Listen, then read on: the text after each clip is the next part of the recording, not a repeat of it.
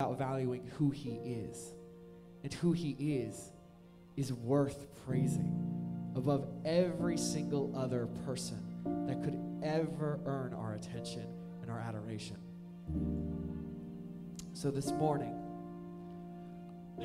I want us to reflect on the verse that talks about how God, when we worship, God dances over us. Today, what I want us to do when we worship is to make God so giddy and gleeful that he cannot help but be brought to his feet, that he invites all of heaven to join with us as we sing, as we worship, as we praise. And maybe there's some things right now in your life that you can be exceedingly grateful for. And if there's not, maybe there's some times where it's more difficult to find those. Think of all that he's already done, that he has brought you to this day, that the strength and endurance you needed to survive until you stood before here in this room has been provided for every single time you needed it. He is working, church. Now I want to work to bring him some worship. So let's pray before we sing together. Father, we want to bring you the utmost joy today, God. We want to bring a smile to your face, God. May you delight in our worship this morning, God. God, I pray that you break apart any barrier that there would be, God, to finding joy in your presence, to finding joy in your house, God, to lifting your name above every other name that there is in our lives and in our world, God. God, I pray that our focus would be solely and undividedly on you this morning, Jesus. May we lift you high, even if it means making ourselves a little bit lower this morning. It is in your holy and almighty name that we pray. Amen.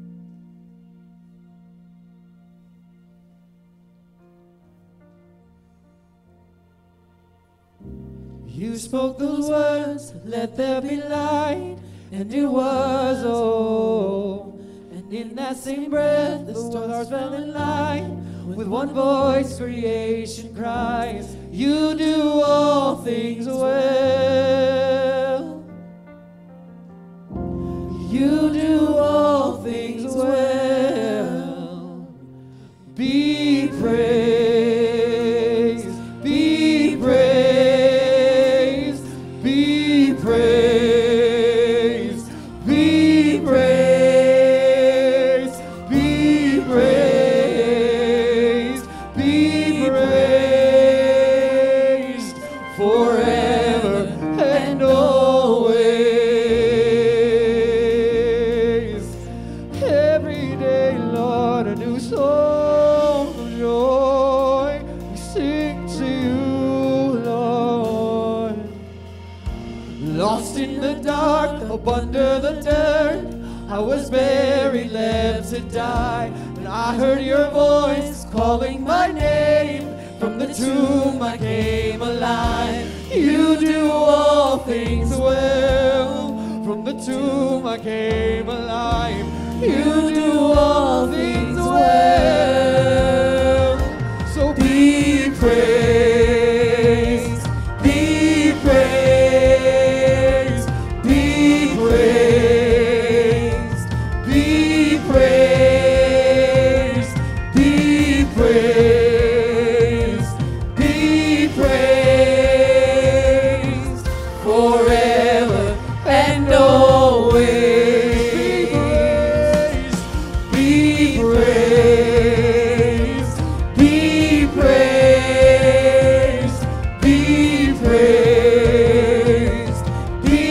praised, be praised, be praised, be praised forever and always.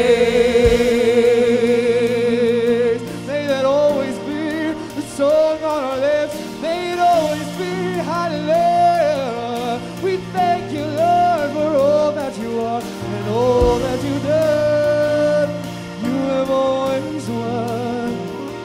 You have always been good to us.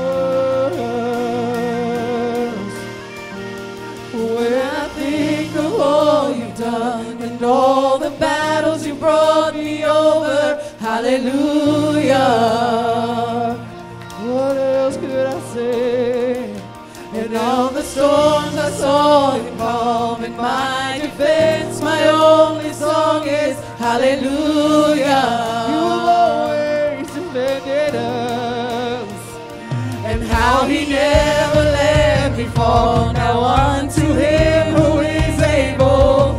Hallelujah. So many times you rescued us. And let there never be a day that I don't rise to bring you praise. Hallelujah. When I think of what you've done, And when I think of all you've done and all the battles you brought me over, hallelujah. you won everything. And all the songs I saw him call in my defense, my only song is hallelujah. You calm the seas, you calm the wind and wave. And how he never let me fall. Now unto him who is able, hallelujah. So I will always sing. And let there never be a day that I don't rise to bring you praise.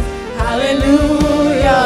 When I think of all you've done, And when I think of all you've done and all the battles you brought me over, hallelujah. every Goliath slain in your name.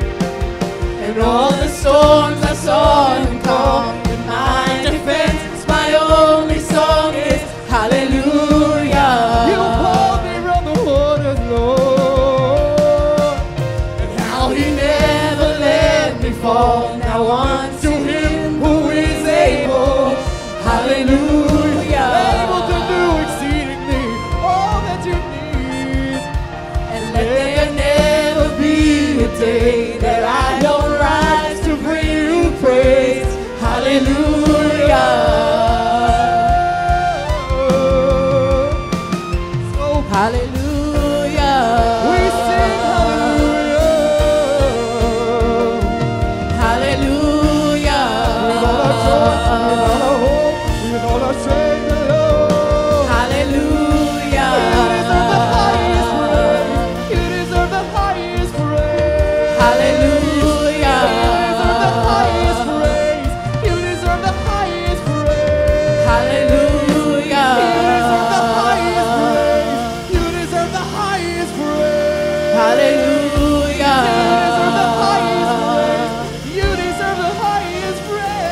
Hallelujah. You deserve the highest praise. You deserve the highest praise. Hallelujah. You deserve the highest praise. Be praised. Be praised. Be praised. Be praised. Be praised. Be praised. Forever and always.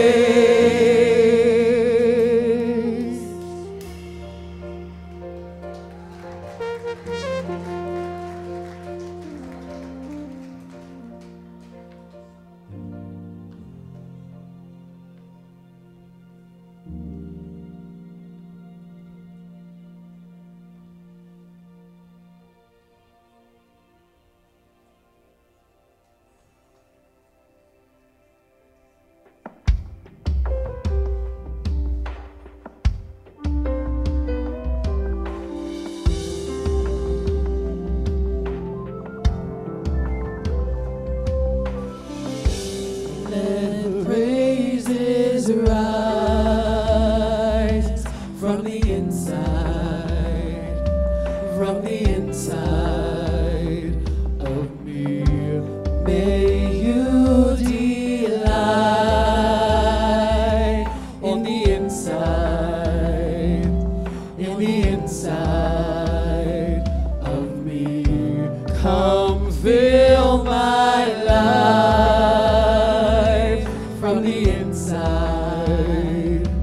from the inside of me. Set me on fire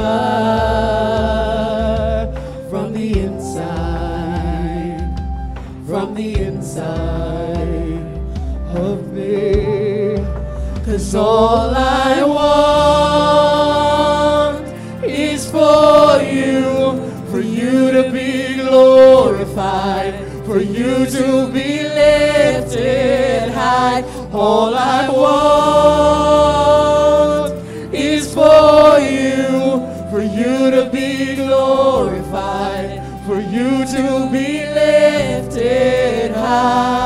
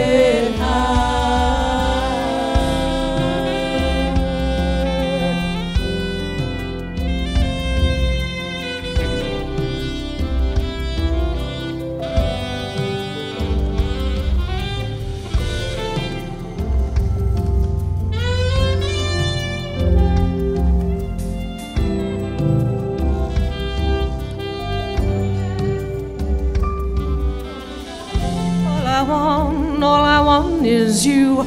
All I want is you. And you alone. All I want is you. All I want is you alone.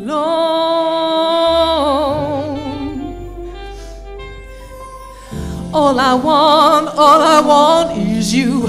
All I want is you alone.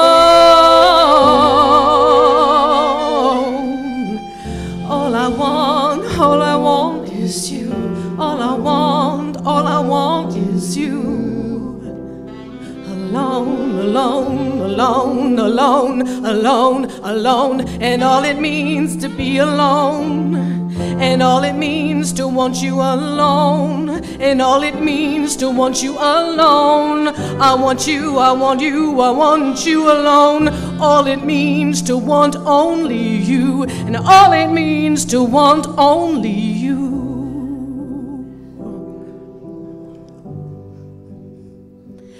I may have to dig my way out. I may have to find my wings now. But you alone means you alone, and you alone is you alone.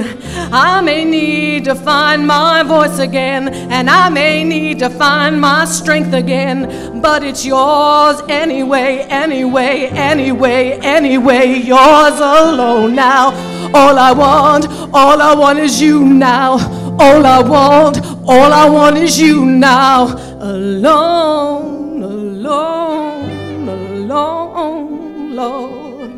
I've been through too much to leave you. I've been through too much to leave you. Alone now. You're stuck with me now. We've been through too much for me to. We've been through too much for me to leave you now. You know I know you won't leave me alone now.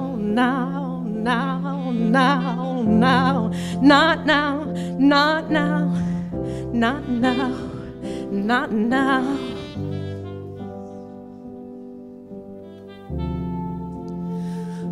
Shepherd of my soul, the Lord is the shepherd of my soul, and I shall not want. You leadeth me, you've always leaded me. It doesn't matter who's at the table, it doesn't matter who's not at the table. You lead, I go, I follow you until you take me home, it'll still be my home. God, I thank you for the reality check that you give us, even in worship, that we don't get to sing lyrics, Father, that have no depth, that we don't sing lyrics to you that have no cost. I thank you, Father, for putting it right in front of us today. Thank you, Father, that when there's a room full of people that are singing Be Praised, it's in spite of, sometimes it's because of, in lack of, but it's still you that we are going to praise. You will be praised, not just in this house, but by these people, God. You will be praised. Be praised. Be praised. Be praised. Be praised. Be praised. Be praised forever and always.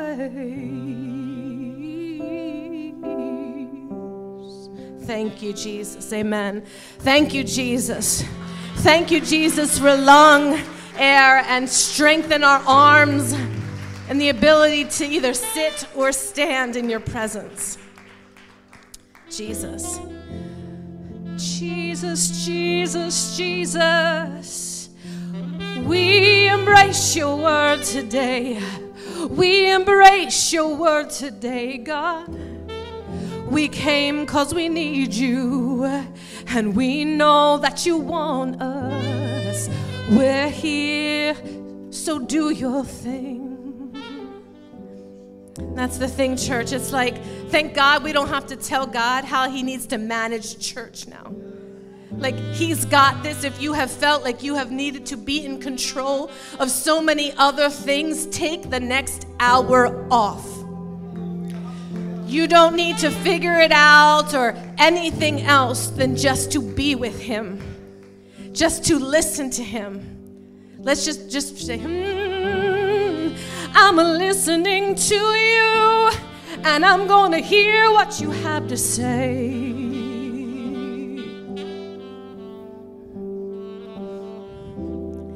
And I'm looking, and I will see all the things that you have to show me. If I don't want to see it, show me anyway.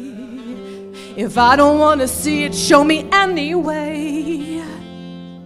And God, give your grace and your mercy for us to repent quickly and to embrace fully and to trust wholly. In Jesus' name, amen.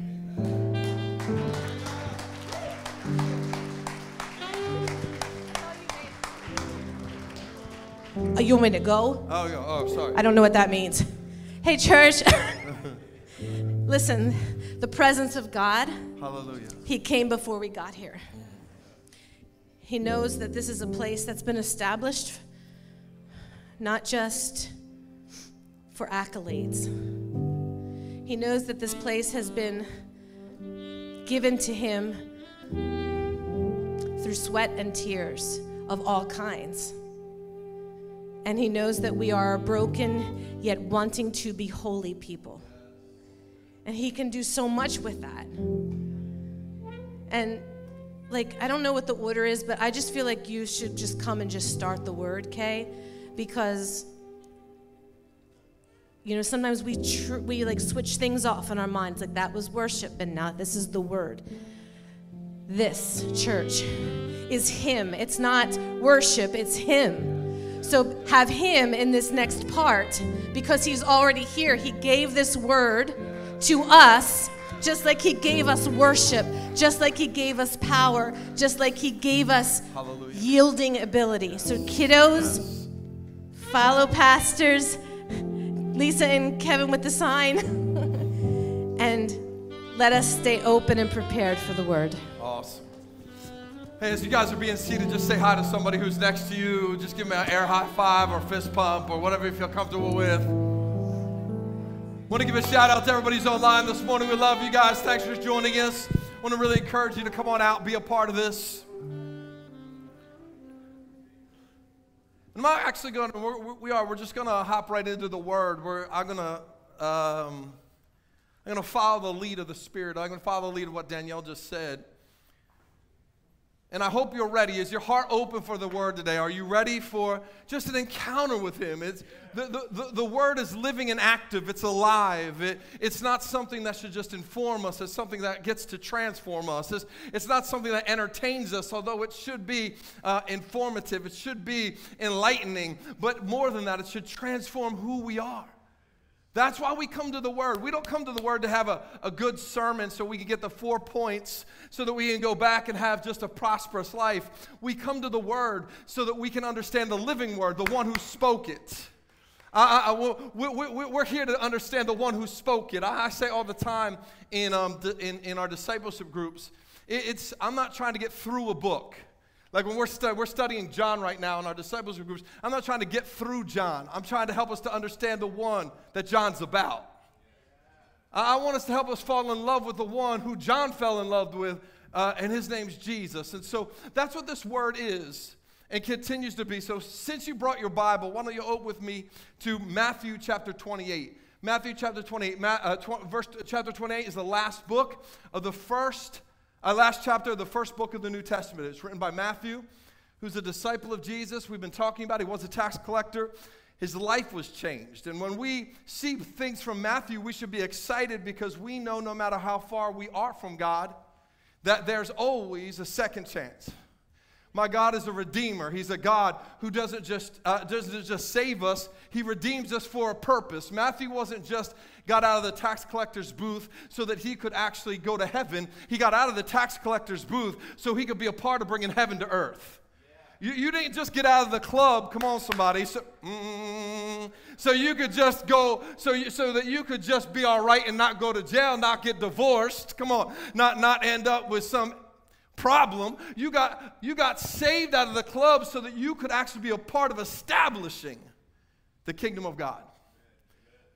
Heaven is such a great icing to this cake, but the cake is Jesus. The cake is the kingdom. And that's what we've been talking about. We've been talking about this concept of what does it mean to be the we? What does it mean to actually be the church? Because we have so many sociological and cultural concepts, generational ideas. We have ideas that have been passed down to us based off of all sorts of factors that might not be the word. And I get it, because it has affected me as well. And so today, if you need a title for the message, it's Seeking Christ, Not Christianity. We're gonna keep talking, my friends, about the we started a few weeks ago, and that's what I love about kind of talking this way. I don't feel like I have to get everything into a message. Because I know you're taking notes. Somebody say amen. I know that you're able to go back and understand that it's line upon line, precept upon precept. That's how truth is developed in our life. It's not a sermon, it's sermons. It's not a word, it's words that build the house of God in our life. We've been talking about what does it mean to be the we, the church, the Greek word ecclesia, right? Which simply means a movement of people moving in a common direction for a common cause. We've been kind of joking about, since it's New Year's, what would Jesus have as New Year's resolutions for us? Not us individually, us corporately. His bride, his body, his people. His local expression here at Connect. What does he have for us? It's not about doing more to try to somehow influence God to get on our side and move towards our cause, but so that we can be who he has made us to be who he has died for, the church that he is building. Jesus is building a church. It's what he's doing. We looked at this in Matthew 16, a few chapters before this, where Jesus said, I will build my church. That will means continually, till the end of time. He will build his church. That's what he's doing. Yeah. And discipleship isn't simply doing what Jesus did. Discipleship is doing what he's doing. Right. Which means God is trying to do something in us. We've been talking about this we workout that Jesus is trying to get us to work out. He's trying to work things out of us that need to get out of us, and work some of him into us that needs to get into us. Not just individually, but how do we do it corporately as a body? And the truth is, this is really going to be, when we grab a hold of this, a conduit for peace, a conduit of joy. And there's a release in it. There's this sense of purpose that begins to flow in our lives. It's the means through which we get to love back on Jesus. Like, if you've ever asked, how do I love on Jesus? We've been talking about it. Not building a life of religion, but building a life that seeks Jesus. Loving him by worshiping him with everything we've got. This is the bride that Jesus is trying to build. It's what he has created us to be. We only have to decide whether we are going to allow him to create it in us or not. That's the real question. Will we allow him to create in us the we that he says the we should be? Not my grandmama, not my friends, not my political party, not my generation, not my brand of Christianity that I got used to. The we that Jesus says we're meant to be. And that's what he's talking about in this text. Jesus has already died for our sins on the cross. He already rose from the dead. The stone's been rolled away. He's already appeared to his disciples on multiple occasions. And now he's actually giving them this one last final command. It's a command that if you've been in church long enough, you know as the Great Commission.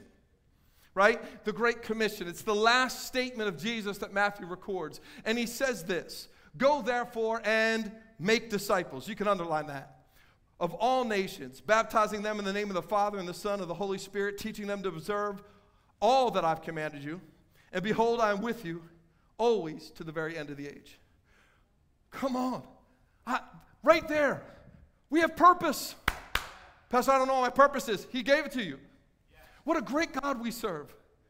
And before we go any further, let me just kind of roll it back for us so that we understand the foundation of where we start in this. The only command in the Great Commission is not go.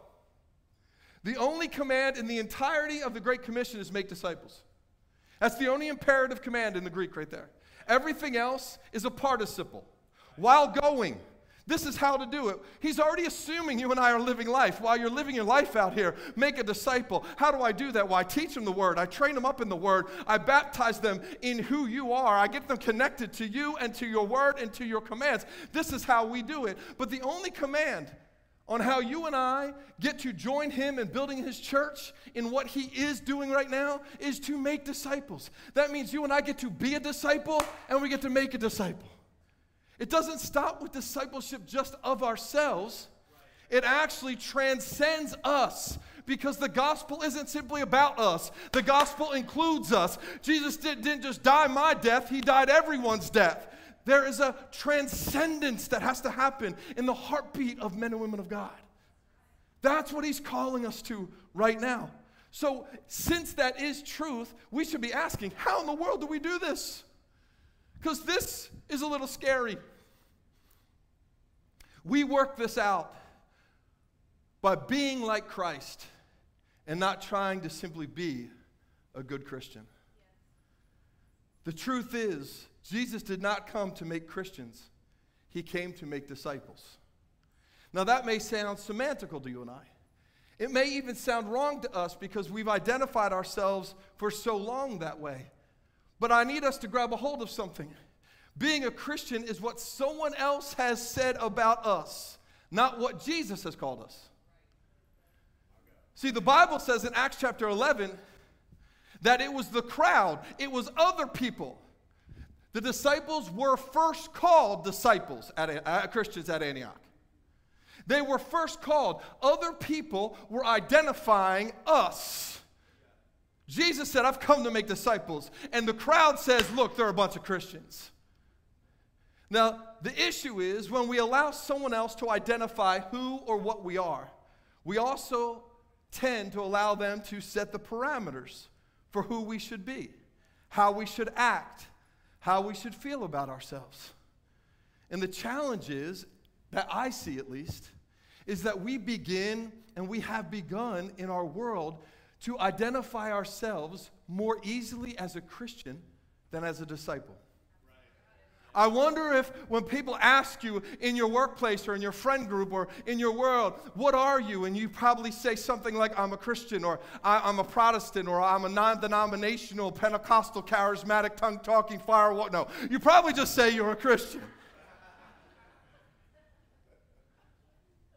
Right? Now, that doesn't sound like it matters, but whatever we focus on, we give power to. Whatever we value the highest, we will pursue the most passionately. So what does it mean to be a Christian versus what does it mean to know Christ? This is what actually is inside of us. The questions we ask ourselves all the time that direct our lives is, well, what does it really mean to be a Christian? Wrong question. What does it really mean to know Jesus? Right question. The reality is that our soul, our mind, our will, and our emotions is pulled towards what others say because it produces immediate affirmation. It produces instantaneous validation. It's why you and I love social media. It's why social media is so powerful, because it either reinforces our sense of being right, because other people are like liking our posts, putting hearts, smiley faces, thumbs up, hand clap. That, by the way, That emoji is not pray, it's hand clap, right? But we use it as pray. It's all good. We're excited. We're great. We're right. Or it inflames our sense of self-righteousness. I can't believe that person would say that, think that, do that. Don't they know that? But both of these things, but the end result of both of these is our world continuing to shape what Christianity should be or shouldn't be, and therefore what we should be or we shouldn't be. We don't have to only look at right now to see this truth. This truth has been echoed throughout the quarters of time. We simply just haven't learned from it. Murder is wrong unless you're on the Crusades. Slavery and abusing other people is wrong unless it's the accepted means for the economy. Every person is made in the image of God and should be equal, unless you want to marry another race or go to school together or eat at the same restaurant. And I know we think it's easy, that we think that we've evolved well past these things, but we haven't. We've simply changed the narrative of what is or is not acceptable to be a Christian. What others say Christianity and Christians should be still influences us today in major ways. And it shapes what we seek and how we shape our theology, our belief systems, our responses to circumstance and situations. It affects our intimacy with one another, and especially our intimacy with Jesus. And it ultimately becomes the main force which shapes and guides our life. We are allowing other people's theology, other people's mentality, other people who we love, like, and have done life with since we were little, shape the way that we seek God or actually respond or don't respond to circumstances. How do I know this to be true? Because I get it. We all want to fit in. That's what's going on. We all want to fit in. And let me just say this, there's nothing wrong with that. Because it actually comes from a deep spiritual place. That desire to fit in comes from the spiritual recognition that you and I were made in unity in the garden, for community in unity in the garden. But unfortunately, the fall caused that to be, messed that up. And there's this natural longing for you and I to get back to unity and fitting in. But our fallen nature messes it up by telling us how we should go about doing it. And because we don't want to feel like we are on the outside looking in, it's why we look for groups or tribes or churches that look like us, dress like us, have the same color we do, have the same background we've got, vote the same way that we do. Because our soul is telling us anything other than that puts us in danger. And none of us want to be in danger. But you've got to realize that's in you. That's in me. That's in us. That's in the church. It's why churches respond sometimes the way that they do. It's not that they don't love Jesus. It's that the world has continually shaped what Christians should or shouldn't be. We're trying to be relevant to what the world says Christianity should be, and we absolutely miss the lie of the enemy that's snuck in. And the issue is that we all of us end up living most of our lives like Joseph of Arimathea. Now, I know many of you are saying, well, that's not such a bad thing. Wasn't he the disciple, the dude that gave Jesus the tomb, his own tomb? That's a pretty good thing. It is. But read the story.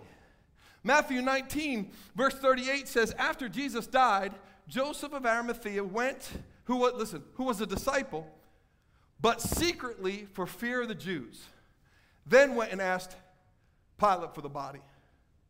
He had been a disciple, but secretly for fear of others. It was what others said was allowed, permissible, and impermissible for him that allowed him to say, I believe in Jesus, but my life is going to look very different.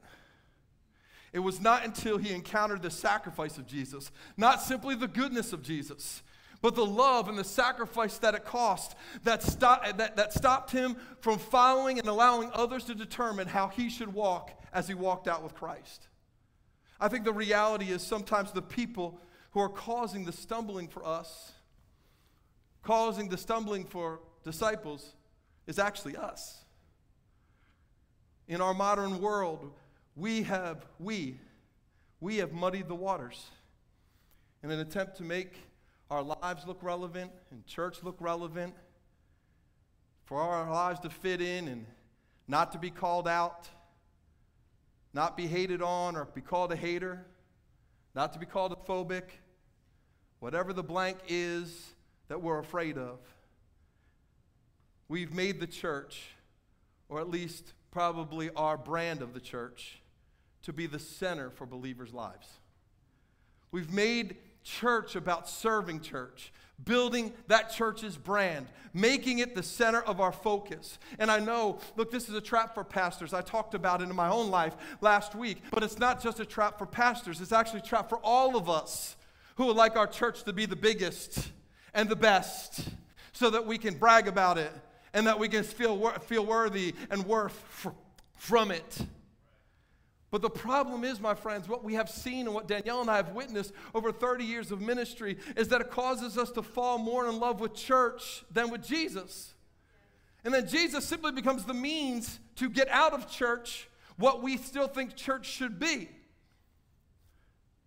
So we build our brand of Christianity until the shaking comes. Until the shaking comes. Till the attack shows up, till there's no answer to the problem you've got, till something happens inside the community of faith, until a pandemic shows up, until the shaking happens and the brand is gone, and so is the fervor for Christ, because we've connected to Christ through our Christianity rather than connecting to Christians through Christ. That's the danger.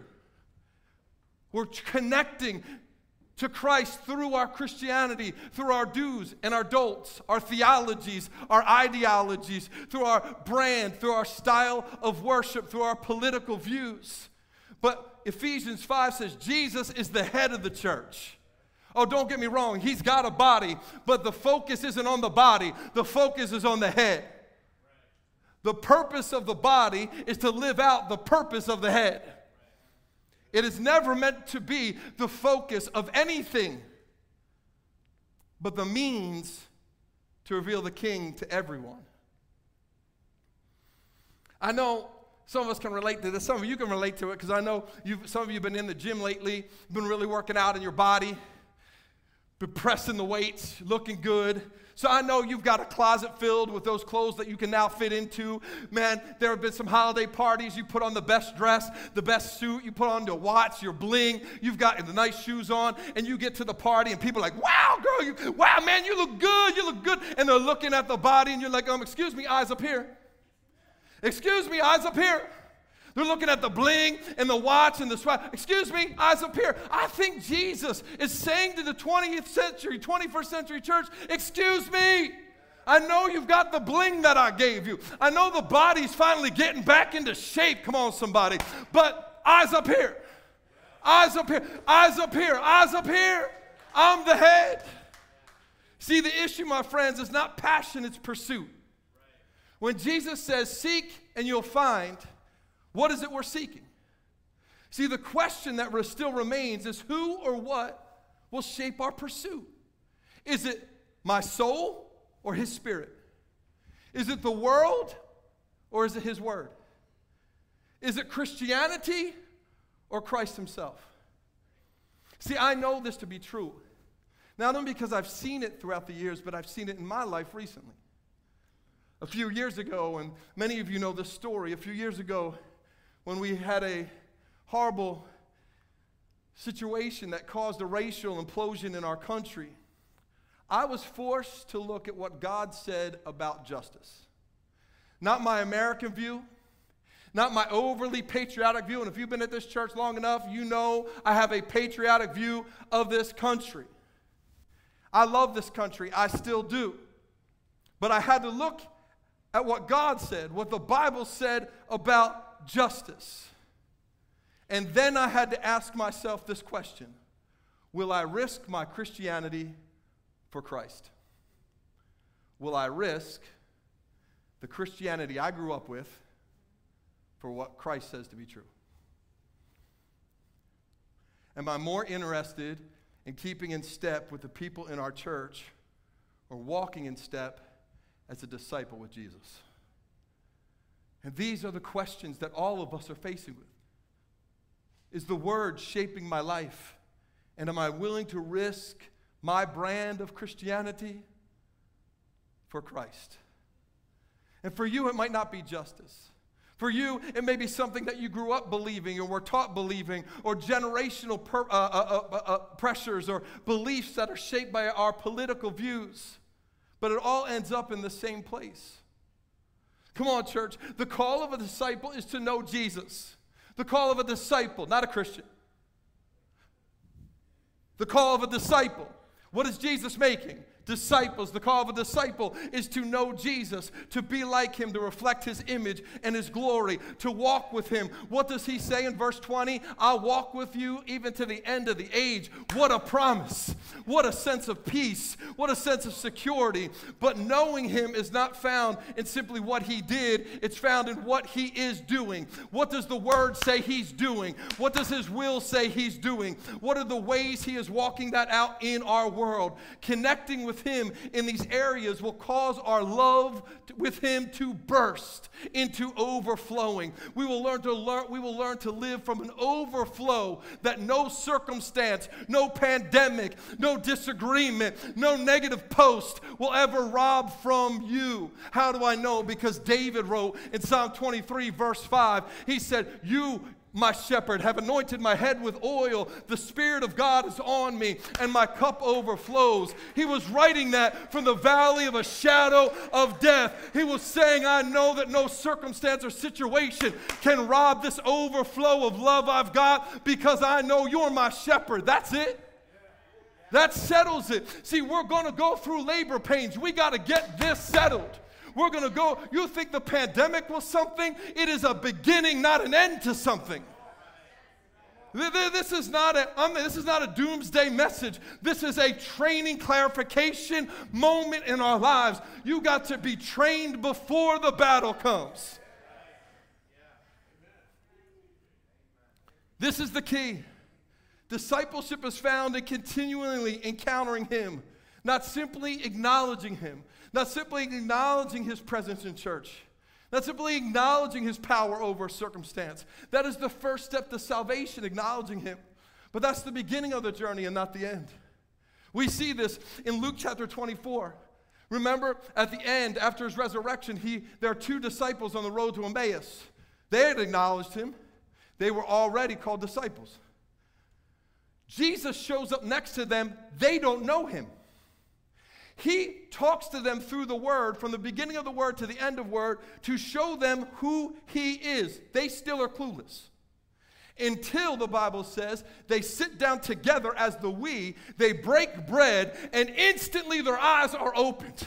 Instantly they see him for who he is. See, there are just some parts of encountering him that we won't see without the we being the we. We might acknowledge it to be true, but it's only when he broke the bread together that they experienced things that they did not know to be true.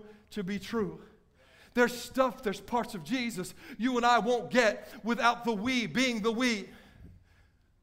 There's parts of unity we'll never see. There's parts of breakthrough we'll never see. There's encouragement that we'll lack without us being the we we're meant to be. It's why, my friends, we can't just simply roll through Christianity with this, well, I'm at least going to heaven moment. Heaven is the icing. Jesus is the cake. It's why we must work out this thing out of training and not simply trying. Man, can I just say right off the bat, I want to commend you. I know that most of us in this room, most of us online, are doing our best. We're trying really, really hard to get this right. I get it. I see it all the times. I see people trying to do good things, make time to read the word, trying to be kind and not lose our mind with that person that drives us nuts at work, trying to keep peace with our families. all while trying to balance work and life and kiddos and friends and expenses and disappointments and hope and living with the we that we call church. And in the end of it, come on, if we are honest, and I'm going to be, I'm exhausted. I'm frustrated. There's shame in me because I wish I could do more. But I soothe myself by saying, but at least I'm trying. That's like throwing rocks at a tank and thinking it's going to stop. We see this moment in John chapter 2 at the wedding feast of the Lamb, a wedding feast that Jesus attends. Do you remember the wine runs out? Can I just tell you, I don't believe the host of that wedding didn't try his best. I believe he tried his best to have the right amount of wine there.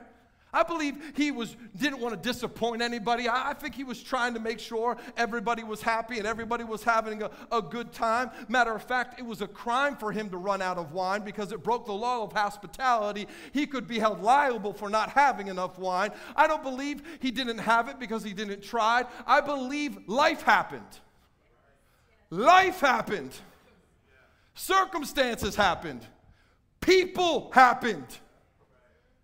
And in the midst of that, he found out one lesson that we, the church, need to find out. It will not be fixed by better programming, better planning, better purposes. It will be changed when Jesus shows up. We needed Jesus to show up.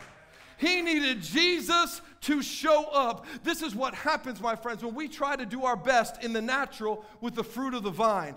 But we need Jesus. We need the fruit from the supernatural vine that comes from an intimate relationship with Jesus and His Holy Spirit, birthing things in us we never knew were there, pouring things out of us we can't control, raising up some stuff and birthing things that we never even saw possible. This is what challenges do to us. They reveal. I just messed up my notes for 1 second because I am 100% sweaty. And somewhere along the way, my computer does not like sweatiness. I got it. I'm coming. What's that, baby? It's life. It's life. It's life. Thank you, honey. It's what challenges do to us. They reveal whether we are trying or trusting. When we lose our job, when our marriage is split, when a pandemic hits, when our life runs out of wine, it will reveal whether you and I are trying or whether we're really trusting. How much of life could change if we simply stopped and realized that no matter how hard we tried, we still need Jesus? Come on. For thousands of years, humanity had tried everything under the sun to overcome sin and to appease the wrath of God. They shed blood, they tithed, they sacrificed, they built buildings. They only wore certain clothes, right, that itched and were horrible. They forsook eating with certain people. They narrowed their friend groups. They only listened to certain right political people. They made for themselves rules to keep themselves right. And nothing worked. But in one moment, on one hill, with one act, Jesus changed everything on the cross. The truth is, my friends, that the enemy will be more than happy to keep us trying to do good, trying to be good Christians, trying our best to get it right, because living that way has very little threat to his power. Judges chapter 6, we see it. Gideon is in the bottom of a wine press threshing wheat. That's not what you do in a wine press. But he must have been thinking, this is the best I can do. At least I'm doing something. A lot of people, other people aren't doing anything. I'm at least doing the best with what I could do. But the enemy was still in the land. The enemy was still robbing the harvest. How many of us feel like Gideons, man? We are doing our best, but our kids are still not walking with Jesus. Anger still gets the best of us. We're still afraid to share the gospel of Jesus Christ with that friend. We're still frustrated with the ground that the enemy occupies in our marriage, in our life, in our marketplace. The reality is, this is why we need training.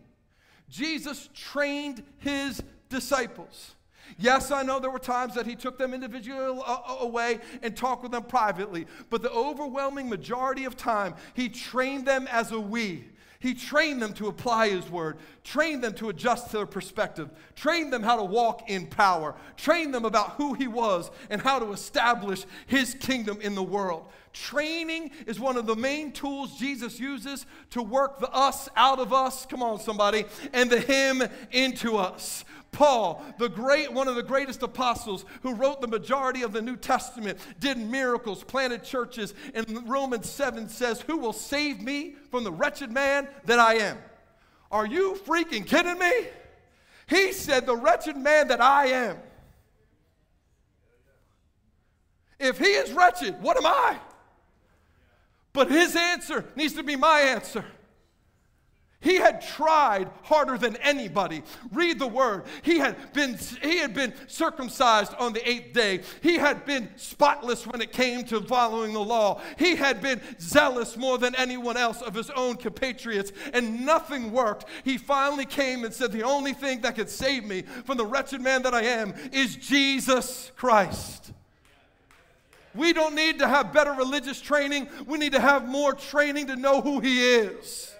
We don't need to know more about the Word. We need to know more of who the Word is. Look, every Olympic athlete enters the Olympic stadium with a coach. They're the greatest athletes on the planet, but do you know why they need a coach? Because all of them have blind spots just like us. All of them have a level of pain that they won't push themselves through on their own. This is why Jesus says in the text, we have to make disciples. It's a command. Not Christians. Not even believers.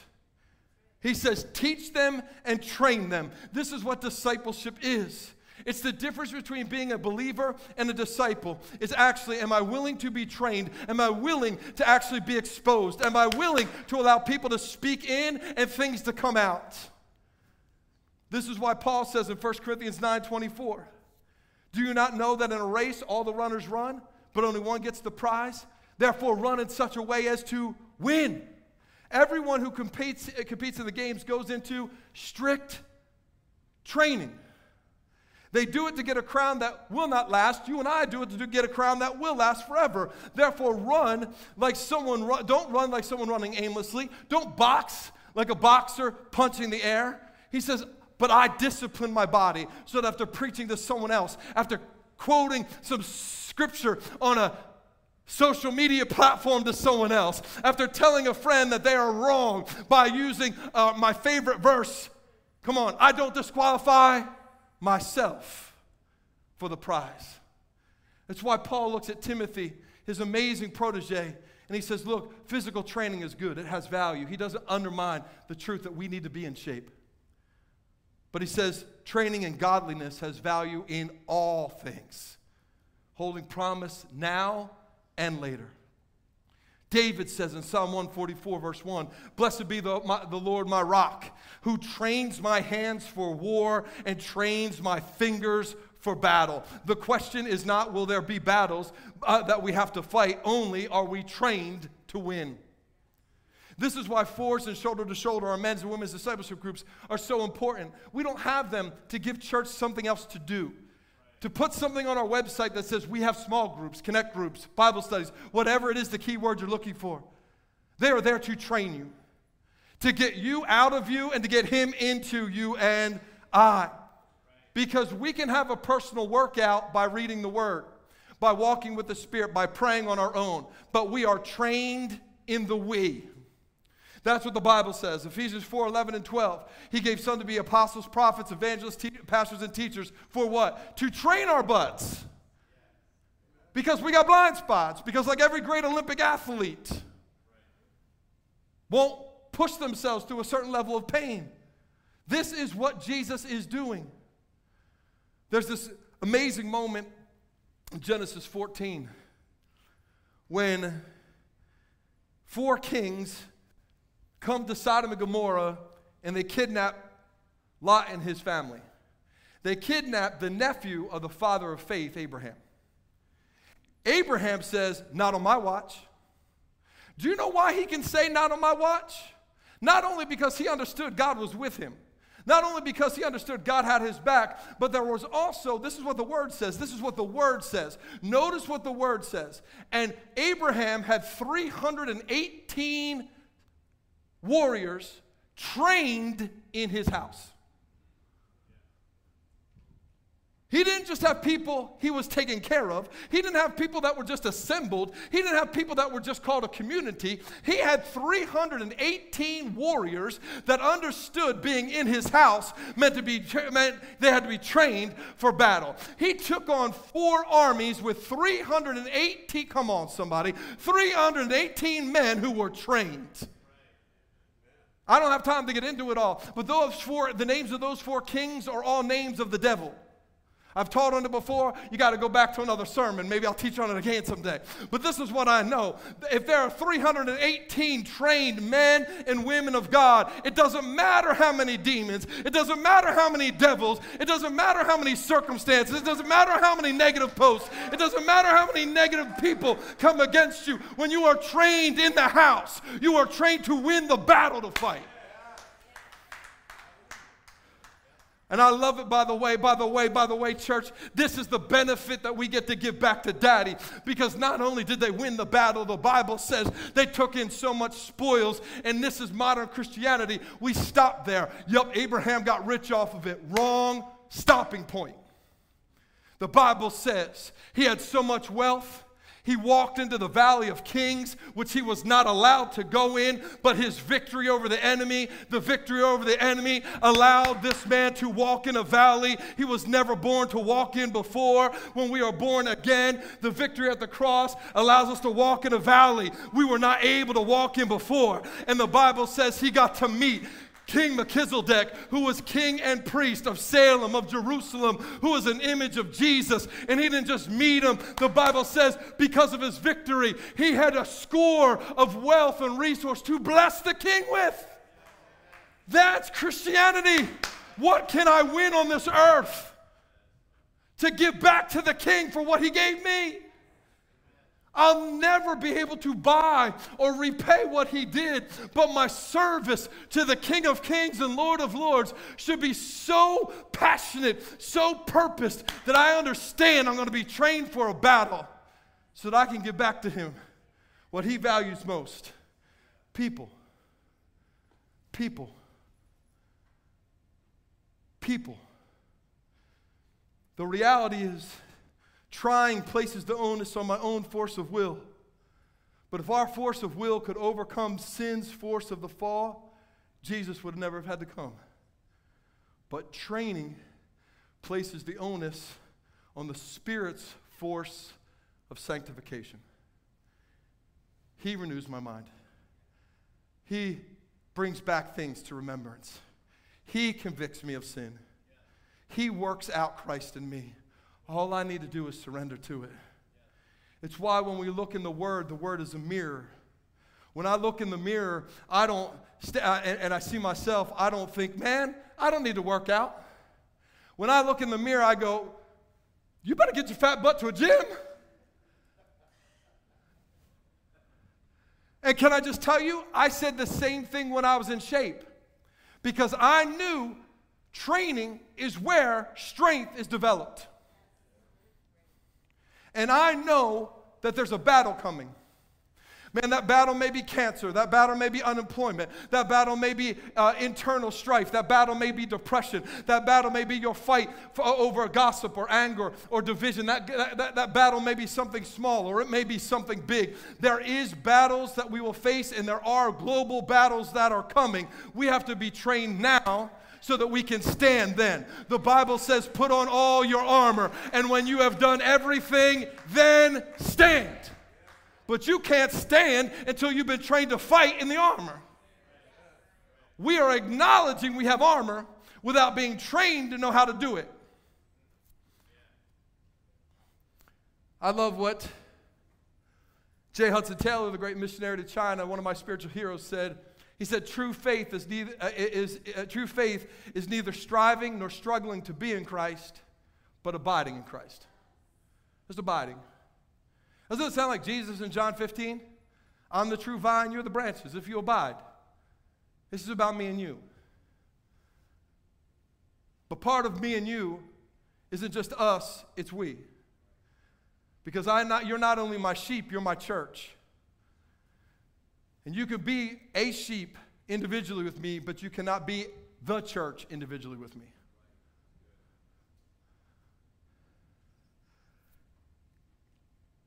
Let me give you this last thing, and we're going to go finish up some of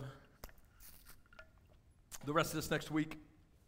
I know I've said that for the last couple of weeks, but I hope that you're being inspired. Again, these sermons aren't about condemnation, they're about clarity. It's not correction, it's clarity. What am I called to? And one of the greatest battles that I see that undermines the we the most is offense. It's offense. The world, Satan doesn't have to do most things in church. Offense does enough. We mess it up enough. We offend each other because we're human and we're broken and it happens. But because we do not actually do what the word says to handle offense, we allow the enemy to win. And it weakens the we and it poisons the me. We should work this thing out in reconciliation, not simply forgiveness. I think one of the greatest tools of the enemy that he uses to destroy both the unity of the we and the testimony of the we is the weapon of offense. Because offense always produces at least two things in its victims. First is shame. If you are the offender, very often you feel so ashamed that you don't want to show your face again in church. You don't want to be around other people who are rolling their eyes, who give you side eye when you pass. You are so ashamed that you have offended and people think that you're a hypocrite, that now you distance yourself from the only thing that can actually restore you. Shame happens to all of us. And I think one of the other tools that may be more powerful is holding on to the offense. We become the offended. And the enemy reminds you how great the offense to you has been. And how many things you've done for that person. And how many things you've done for church. And how many things you've done for God. And how many times you've shown up for this. And how you don't deserve that. And the enemy whispers that in our ear. And we get disappointed. And we get frustrated. And we get prideful. And anger rises in our hearts. And in both situations, the enemy begins to whisper in our ears, church just isn't the same anymore, is it? It's not deep enough for someone like you. There's too many cliques, too many hypocrites, and we ghost. We leave without ever dealing with the issue at hand. But wherever you go, there you are. So if you go in shame, you arrive in shame. If you go in offense, you arrive in offense. It weakens the we when we do that. It poisons the me when we do that. This is why Jesus is so passionate about this concept of forgiveness and reconciliation. He doesn't leave us without direction and understanding. Matthew 18 says this, here's what you do. When you're offended, go to that person. There's a good idea. Not passively, aggressively tweet about that person. Go to them. If that doesn't work, take a brother or sister in Christ. Go along.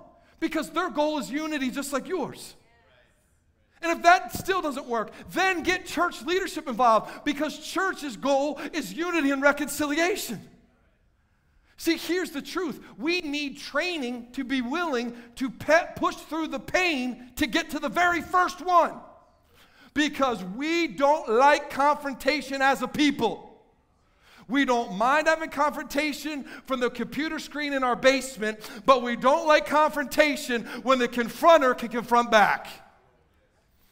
We need training to say, but this is what Jesus is doing.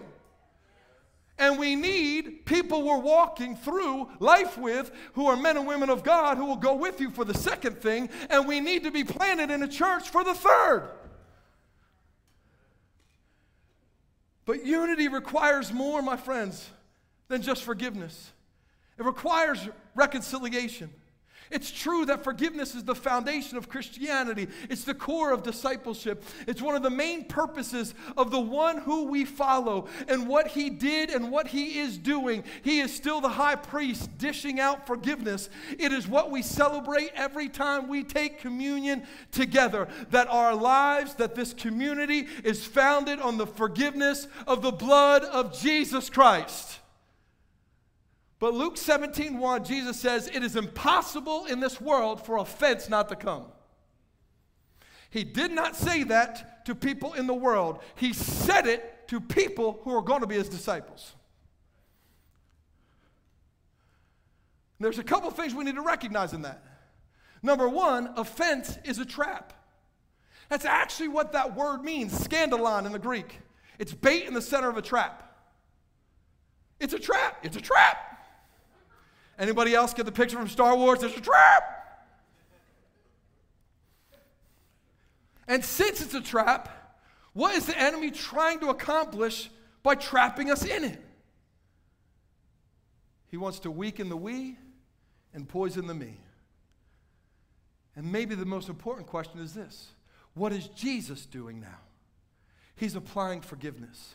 He's pouring out his own blood, his own grace. He's extending grace over judgment. The reality is, now stay with me. This hit me the other day, and it literally drove me to my knees. I was like, God, I don't know what to do with this. Here's the reality. When we get caught up with the offender and not willing to reconcile, grab a hold of this. There are a lot of us who will be in heaven that have sinned far greater and far worse than a lot of people who will be in hell.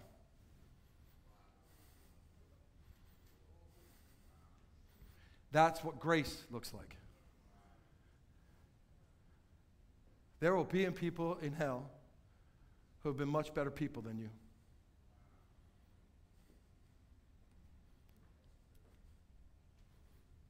God, forgive me.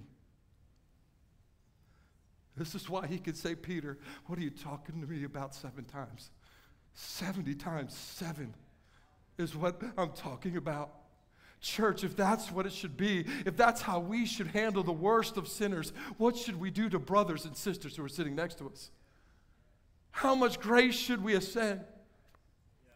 This doesn't mean there's no boundaries. Even kingdom relationships have boundaries. The word is full of boundary stones that mark what a healthy and holy relationship looks like and is established upon. And they are unmovable. Proverbs 22:28 says, don't dare move a boundary stone that's been established. That means there are things from the old that are still true today. Man, it's 2023. Marriage is still marriage. Just because everyone else is living together, don't move the boundary stone. Don't move it. Just because we grew up with one view of our life, and the Word says, don't move what the Word says to fit your comfort zone. If it was good then, it's good now. There are boundaries. We see it in the Word, by the way. I'm almost done. Acts 15 said, do you remember this story? Paul and Barnabas have this argument over whether to bring Mark or not. By the way, Mark writes a gospel. So we're not talking about somebody who's just kind of like in the back row at church. He's not a creaster, right? A Christmas and Easter Christian. Some of you old school understood. He's Mark. He's Mark. He's Mark. And Paul says, nope. He didn't live up to his word last time. There are some things in Mark right now that need to get worked out. I forgive him, but we're going to have some boundaries right now.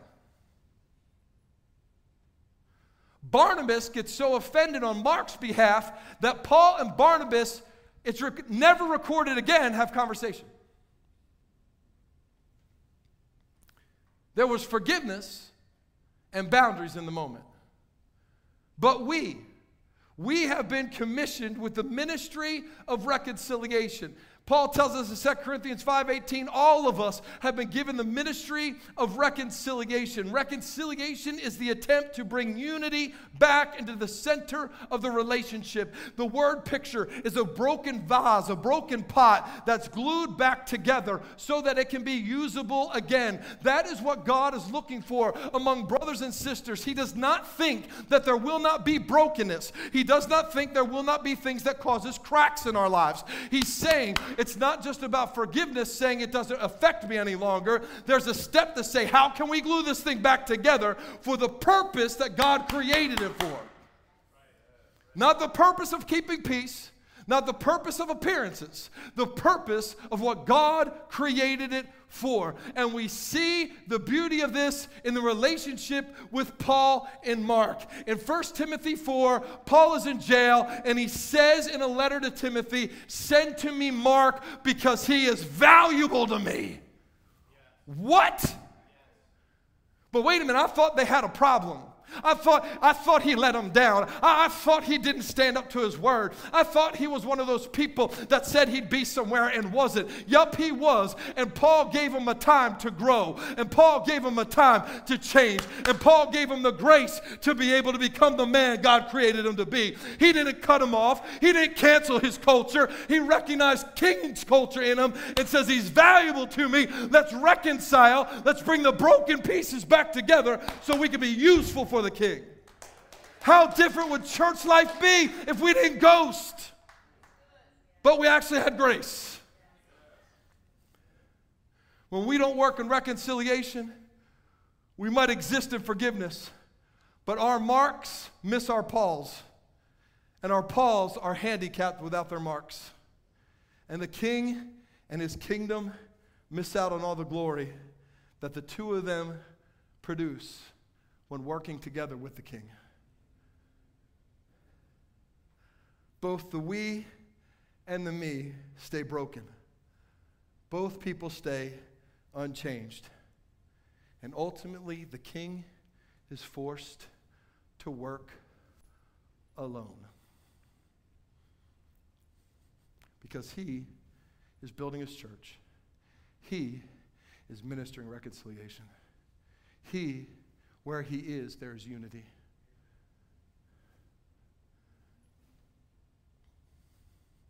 My friends, to know Jesus is the great commandment, and to make Jesus known is the great commission. And discipleship hangs in the balance of them both. And when we are firmly planted in the first, we will more easily do the second. When we know him, the great commandment, we will more easily live out the Great Commission. You don't have to do it alone. Listen to me, I've been a Mark, and I hope I've been a Paul. And to be honest, I've probably been a Barnabas more often than I wanted to. I know in my own life, I don't have to look far to see how brokenness inside of me can cause brokenness in others. I see it all around me. I know that there are things that I have said or should have said, things I did or should have done that I didn't do, that have caused people pain.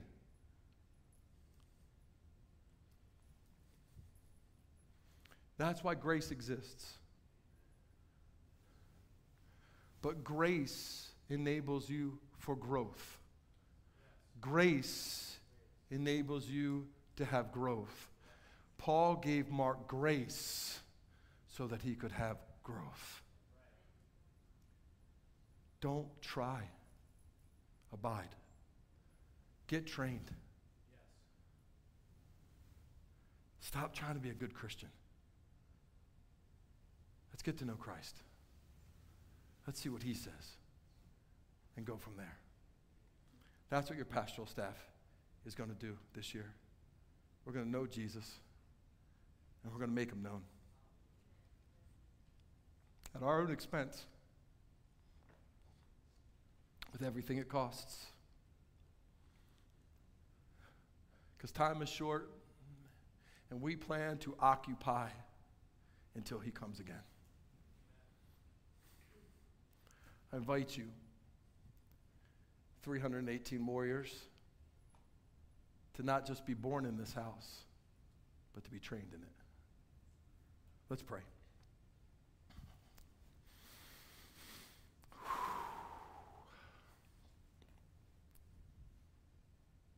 The old hymn says, "A mighty fortress is our God, a bulwark never failing."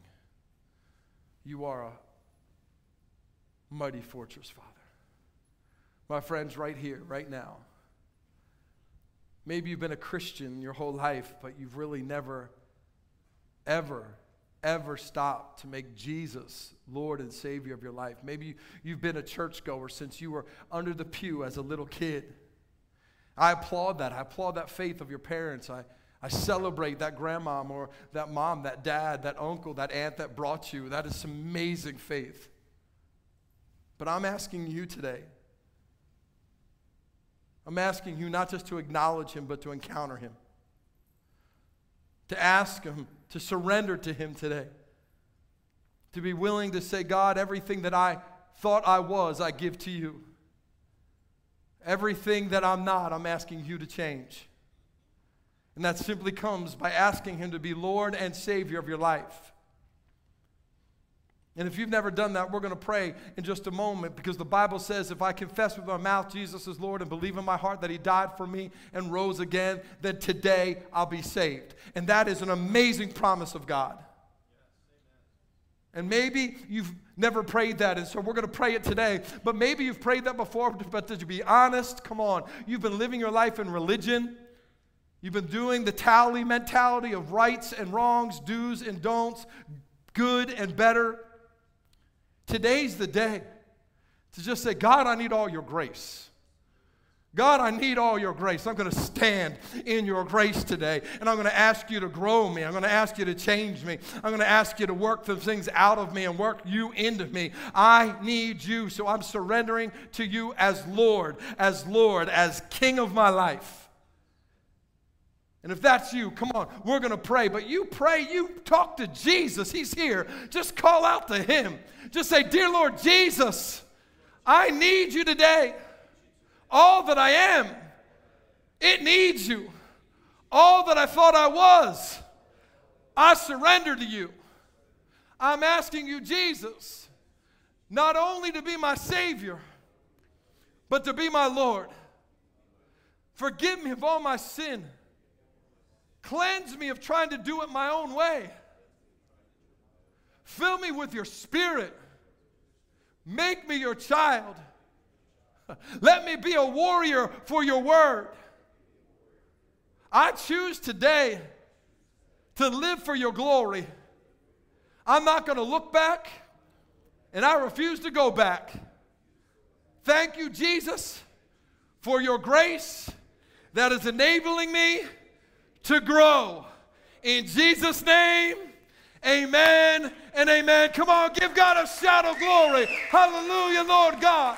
Men and women in here online, Father, knowing to make a decision for you.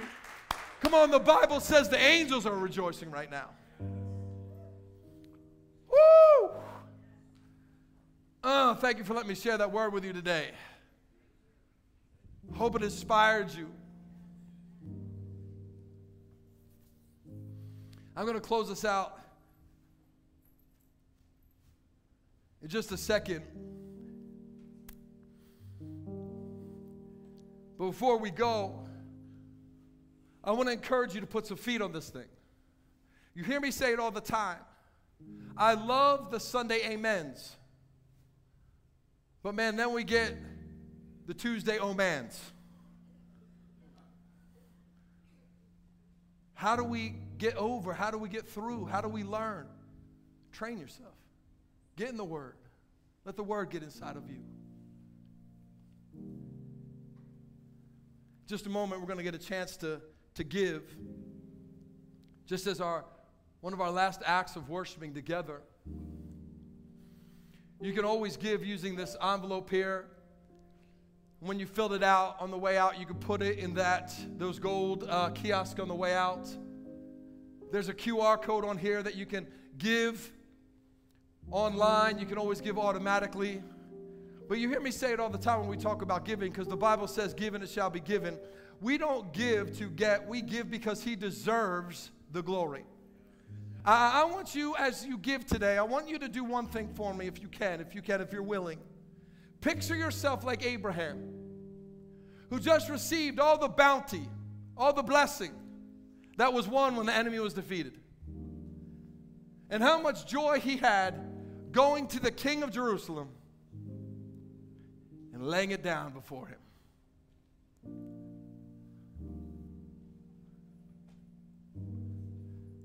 Give with faith. Give with joy. Give out of abundance of overflow. Greatly he has given. Greatly rejoice today. Maybe as you're filling out these envelopes, as you're thinking about that, I want to ask you, like I just said, to put feet on this. Men, we have a quick video. And I asked some men who go to Forged, what does it mean to be in Forged? And I know not all the guys didn't get a chance to do it, but here is just a snippet of what they said when asked, what is Forged all about? Take a look at the screens.